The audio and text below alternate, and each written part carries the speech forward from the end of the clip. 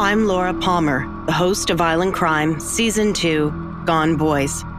This season, I'm delving into a mystery that so far has received very little attention. Where are the missing men? What about the men? What is going on in the valley? You don't have cars, you're walking everywhere. You're vulnerable. He went missing on the highway. That's the last time I seen him. There's always those people that play the predators of the world. They're everywhere. It's easy to assume these men have wandered off, had an accident in the woods, or perhaps chosen to end their own lives. For the families they leave behind, there are only questions.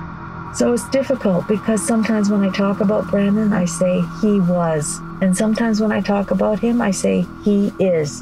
And sometimes I don't know what to say.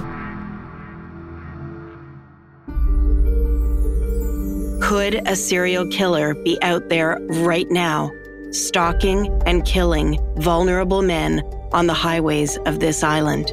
When you say these incidents are linked, you're talking about they're victims of a serial killer. And we know a fair bit about how serial killers hunt, how they choose their victims, their patterns.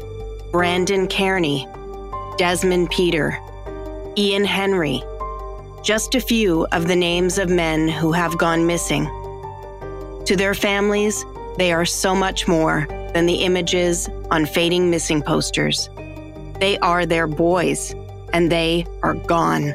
People don't disappear, and these loved ones have disappeared. You know, someone knows something. Subscribe now to Island Crime Season 2, Gone Boys. Hear the stories of Vancouver Island's missing men from families, friends, and investigative experts.